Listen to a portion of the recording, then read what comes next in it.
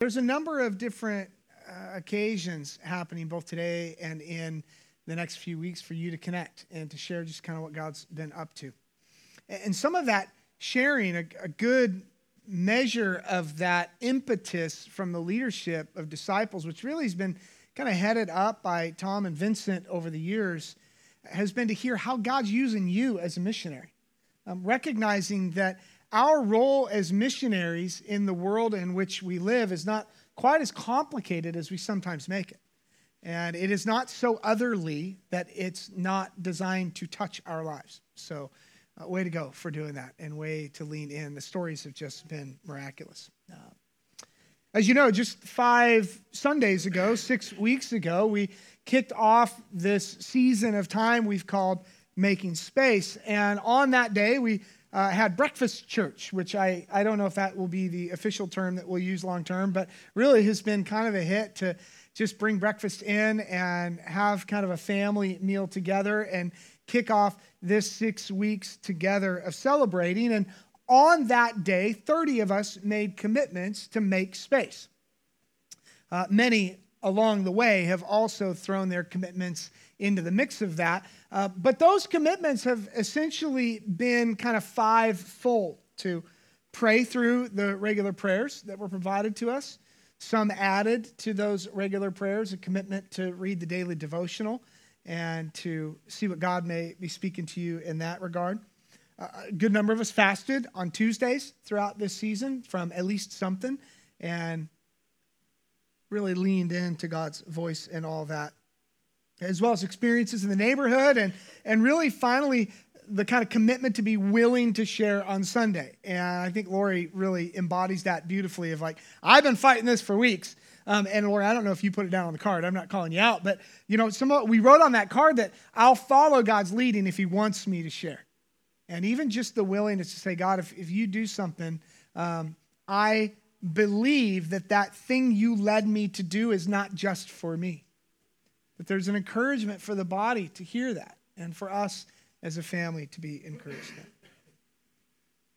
As we kick this off, I don't think any of us could have kind of predicted what those 6 weeks would hold, both on a global scale, but also just in the day-to-day of our lives as a community of faith. We had a number of people in that span of 6 weeks lose a loved one. Somewhat unprecedented in the life of disciples. It's been a long time since we had a 6-week span in our little church where multiples of you lost a child or lost a spouse or lost a dear friend to death. And I think that's, I don't know what to do with that, friends, other than to say that happened. And we walked that together. And I believe that in God's infinite wisdom, some of what making space is and will continue to be in us was prepared for a time just such as that. A number of you entered grief or re-entered grief, which I will say only a little bit about grief so as to not prove what a fool I am. I think the saying goes, keep your mouth closed and be thought a fool. Open it and remove all doubt. So I think that there's a number of you who re-entered grief in this month for which you thought was behind you, for which you thought you wouldn't revisit in the same ways. And for some, it has hit you with a new weight that you never knew. And we just kind of hold space for that. I don't know a better way to say other than to say, family, friends, we hold space for that. That matters. Not to mention the fact, I'm going to mention the fact, so to mention the fact that in the last 6 weeks, a new war in the Middle East broke out. After however many thousands of years of conflict there, an all-out war has broken out in a place that matters to people of faith and in a way that matters to people of faith. Some of you even heard God speak for the first time in the last 6 weeks. I know of a few of you who said, I'm not 100% sure, but I think that might have just been God speaking to me after all of these years of crying out, of sometimes even in bitterness, saying, God, why won't you speak to me? And God did, and used some pretty miraculous ways and powerful ways. So I say all that to say, what a shame it would be to close these 6 weeks on this special season together that we have lived and just put the spiral notebook on the shelf and say that was just another thing we did at my church. It was just another series of teachings. It was just another logo that will go on the wall somewhere. What a shame for us to treat that in such a way. Because at the root of it, making space is a lifestyle that we have leaned into about announcing the goodness of the kingdom of God. That's what making space is about. It's about us recalibrating our life around the realities that the kingdom of God is really good news for everyone. And wait, no, it's not for everyone, Stu. You can't use everyone words. It's not good news for those who are perishing. You want to bet? You want to bet? You bring the kingdom of God into the life, into the home, into the conversation of somebody who is far off from God, and you give them a glimpse of what the goodness and non-coercive, non-icky way of Jesus is, you have brought good news to them.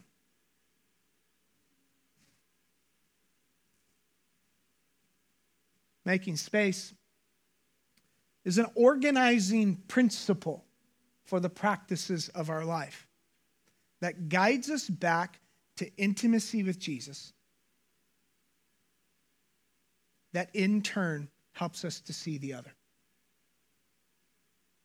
I don't think there's ever been a time in Scripture or elsewhere when a person genuinely met with the Almighty God and it didn't heighten their compassion for the other. You want a litmus test of, was I just in God's presence? Well, if you end that time in God's presence, however that may look for you, and you find yourself just as angry with the other as you once were, that might be worth exploring.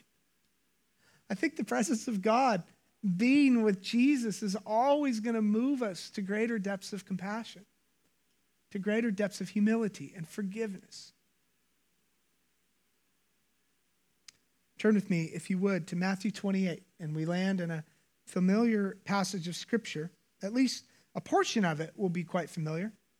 And if you've got a phone, I'd encourage you to snap a photo with your camera app of the QR code behind me. It'll be up throughout the talk today to capture notes and the text and all that other stuff. I'm going to pick up in Matthew chapter 28 and verse 11. And I'm not going to do much to set the stage because my time is limited today as we enjoy the elements of the table and then enjoy the presence of one another in the parking lot in just a little bit. My setup will be just this. What we read comes directly on the heels of the news that Jesus has risen from the dead. This is the resurrection story that we engage with.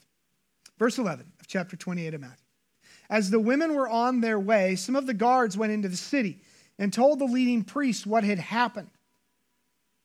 A meeting with the elders was called, and they decided to give the soldiers a large bribe. They told the soldiers, "You must say Jesus' disciples came during the night while we were sleeping, and they stole his body. If the governor hears about it, we'll stand up for you so you won't get into trouble." So the guards accepted the bribe and said what they were told to say, and their story spread widely among the Jews, and they tell the story still today. Verse 16, then the 11 disciples left for Galilee, going to the mountain where Jesus had told them to go. And when they saw him, they worshiped him, but some of them doubted. Exclamation point. Emphasis. Verse 18, Jesus came and he told his disciples, "I've been given all authority in heaven and on earth. Therefore, go and make disciples of all nations, baptizing them in the name of the Father and the Son and the Holy Spirit. Teach these new disciples to obey all the commands I've given you. And be sure of this, I am with you always, even to the very end of the age. Let me pray. Jesus, we recognize your presence here, and we're going to practice it in some unique ways this day. Please don't let us miss it. Please, with whatever gentle whisper or simple nudge that we need, that I need, that my friends need, help us not to miss you, your presence with us, the way you are with another. We pray it in your name, risen and ascended, Jesus. Amen. These closing verses of this text are like some of the most famous in the Christian faith of anywhere. In fact, I find in various times with people who believe in God or don't believe in God, who have a religious background or have no religious background, you begin to rattle off some of what's known as the Great Commission there. And people know it. Even in our quite post-Christian world, people still have some familiarity with that, go ye therefore into all nations, right? Baptize them. It's known as the Great Commission, and that co-mission is not to be lost. And I'm not much of a, let's dig into the Greek root of a word. That's not my style. For some of you, I'm sorry. But you don't have to dig too deep to get commission. Like, this matters. And the promise of Jesus in that monstrous passage of text is something where we'll end with this morning, not only in the text, but also in our very practice. We'll practice that promise that Jesus gives those disciples, that he will be with them forever. But the practice of Christ's most important promise that he ever gave is punctuated by both the context and the call of that promise. The call that we fulfill and the context in which we live as we fulfill that call, living out that promise. So you have context and you have call, and then you have the promise. Forgive me, I couldn't think of a C word for promise, and I thought you would laugh at me if I came up with one. Look back with me at these opening verses in Matthew 28 as we really set the context for what's going on here. It says, as the women were on their way, some of the guards went into the city and told the leading priests what had happened. What had happened being that Jesus is no longer in the grave. He's alive. He's been taken. Something happened. He's been seen. And so they hatch a scheme, right? We're going to bribe you. We must control the narrative. We're going to pay you a really, really good severance package. You just have to sign this NDA, and then you get out clean, right? You must say that Jesus' disciples came during the night, and we were sleeping, and they stole his body. And if the governor asks, we'll cover for you. And so they accept it. And that's the story that is told widely to this day. It's a fascinating cultural context in which those disciples lived. And the cultural context, even for us in making space for the way and the will of Jesus in our midst, is one where we demonstrate the way of Christ in spaces where we will be thought of as a thief and a liar. This is the context for making space, where we demonstrate the tender love, the humility, and the goodness of Christ, not merely among those who we love and who love us, but maybe most importantly, among those who believe us to be thieves and liars. We all know how natural it is to hang around with people who think like we do, who purchase like we do, who live in the kinds of places where we live, who see the world like we see it, who vote like us. And we know the myriad of passages of text of the great gift to love thine enemy. Anybody can love their friend. Anybody can love their family. I mean, that may be a slight overstatement, right? A few of you grimace there. You don't know my family. I know. For some of you, I am your family, and I just repent, right?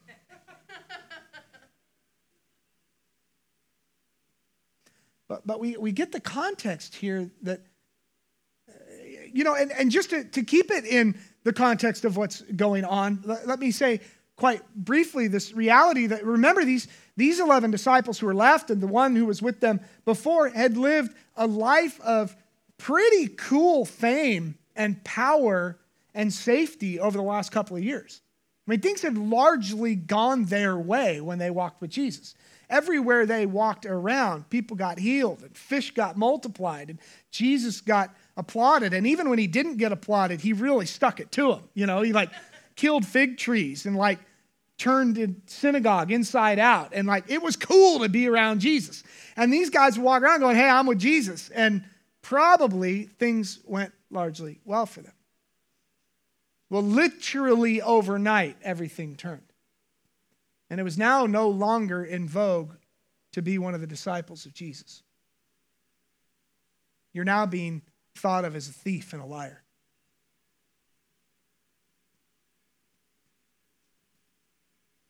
You see, our lifestyle and a lifestyle that's committed to making space will not always be met with open arms. I think that's important for us as we kind of close the chapter on the specific teaching around making space and continue to live that life out. We would be wise to guard our hearts a little bit, knowing that as we make space for this beautiful and glorious way of Christ, it will not always be met with great welcome. And sometimes that will come from some of the most surprising corners of our lives. The very people we think would celebrate us the most are sometimes the ones who knock our knees out most consistently. Yep. Let me say it this way. The veracity of our pronouncement that God is good will be vetted first by answering, is this disciple good? Yeah, true. The very believability of your statement that Jesus is good will first be tested against, are you good? Is there goodness coming out of this person who keeps telling me Jesus is good? Or is this person insecure and angry all the time or always trying to get money or whatever it is, right? Fill in your blank, whatever your stuff is. Those are just some of my favorite areas of weakness and sin and insecurity. You've heard me say it this way over the years, that for your next door neighbor, the only Bible they've ever read is your life. That's it. That's the only Bible they're going to read is our life. And so if our life is one where we come skidding in on two wheels, running into the house, screaming at our kids, and then running back out 14 seconds later with a bag in tow and papers flying out the briefcase, jumping back in and peeling back out and almost hitting the neighbor kid on the scooter, get off that scooter, and then racing up the street, they go, ooh, boy, this Christianity thing looks awesome. Sign me up. Maybe not so much. So this is the context in which we serve. Let's move to the call to make space. And it's a quite simple one. If you continue on there in Matthew chapter 28 and you look at the first little part of 20, Jesus gives them some instructions in verse 19. Go and make disciples of all nations, baptize them in the name of the Father, the Son, and the Spirit. For anybody who's struggling with Trinitarian theology, and they go, well, the Trinity's not even in the Bible. What? Huh? He said it himself, right? So let that encourage you in this Trinitarian nature, which is at the core and at the root of the way of living with God, is this reality that even God figured out how to live in community and in unity and not fight for a place at the table. Father, Son, and Holy Spirit. But Jesus says at the end there, teach these new disciples to obey all the commands I have given you. Teach them to obey. Which is, to a large extent, one of the most unpopular words I could imagine in this day and age, right? Obey. I don't want to make any swipes, and I don't want to be trite here with something that's really important. But let us just simply take an honest inventory in our lives of how we feel about that word obey. What it does to us. What giving over authority over our life to another does to our insides. But the call here is to teach new disciples to obey Jesus. To obey Jesus. So the context is we're going to live a good portion of our lives making space to spread the glory of God among people who don't much want to hear from us. And then the thing we have to tell them is the best news for your life is to obey Jesus. But here's the promise, friends, that keeps us coming, that keeps us going, is that Jesus is forever with you. He's never not there. He says you can be sure of this. We just came back from a retreat last weekend where a good number of us talked a fair bit of the time about how we're not so sure about this, that, or the other anymore. And for some, we're not so sure about anything anymore. And then we met on Thursday night for Sacred Conversations. And for the small group of us who gather around that fire pit, talk in greater detail about that which we are sure of or no longer sure of. But Jesus says to us that we can be sure of this, that he's with us. That he's with us. A whole lot he doesn't say we can be sure of right there. But you know what he leaves them with? Some of his final words to them. You can be sure I'm always with you. I will never leave you. I will never not be by your side. It won't matter what comes. It won't matter who cuts your legs out or who insults you or who calls you a liar and a thief. I'm with you. And this is, friends, at the heart of the Christian way. This is, friends, what makes the Christian way so radically different from any other religious way that's ever been introduced to us, is that we serve a God who says, I'm with you. My presence is forever with you. I won't leave you. I won't forsake you. And at the end of the day, making space is about reflecting the person and the way of Jesus. And that is, at its core, a person of presence. God begins in the garden in Genesis with Adam and Eve. God goes with Israel as they're traveling around, wandering the desert in a pillar of fire by night and a cloud by day, and says, don't leave my presence. God calls Moses up the mountain in Exodus 18 and 37. Double check me on that. I could very well be wrong. He says, be in my presence. He says through the prophets, you've left me behind. Come back to me. Return to me. Return to my way. I want you to be with me. And then when Jesus arrives on the scene, he says, come and be my disciple, and I'll make you a fisher of people. I will be with you, and you will be with me. And at the end of the testimony in Revelation, it's a picture of us with him. Eternity with no pain. And his presence brings us back to the table, where we celebrate the body of Christ and the blood of Christ. The body broken for us and the blood shed to seal the new promise of his presence with us into eternity. Paul writes about this some years after Christ's death, resurrection, and ascension. And Paul has some pretty sharp words for the church in Corinth about how they're kind of getting some stuff wrong. And he says, when you meet together, you guys have got this worship thing all sideways. And he picks on a few things specifically I won't go into in great depth for today, but he comes at them, and at the root of what Paul comes at them about is simply this: you have made worship about you. When worship was always supposed to be about the Father for the other. He said, when you guys come together, some of you are getting drunk on the communion wine and others are going hungry. How have you discombobulated worship in such a way that you somehow made it about yourself? It's not about you. Yeah. And so in the years that followed, the Lord's Supper kind of ceased from being a big, huge feast like it was in that day. And that's how really the Catholics largely began to take the tiny little cracker and the little tiny thimble of juice. It's not because it just fits in the canister better, though it does. But it was to be a practical reminder of us that this is symbolic of the bigger thing going on, that we all get to enjoy Jesus, that we all get to sense his presence, that nobody gets left out around the table of Jesus. So Paul says, for I pass on to you what I received from the Lord himself.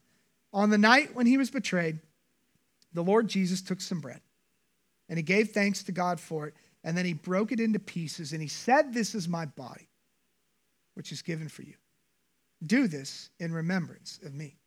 And in the same way, he took the cup of wine after supper, saying, this cup is the new covenant between God and his people, an agreement confirmed with my blood. Do this in remembrance of me as often as you drink it. For every time you eat this bread and drink this cup, you're announcing the Lord's death until he comes again. Kids are going to be filing in here in just the next few moments to join us around the communion table. And the band are going to come and lead us in some worship. We're just going to leave this text up for a minute, let you reflect on it. I'm going to light some candles, Father, Son, and Holy Spirit, to just represent his presence here with us. And then I'll be back in just a moment to prepare us further for communion.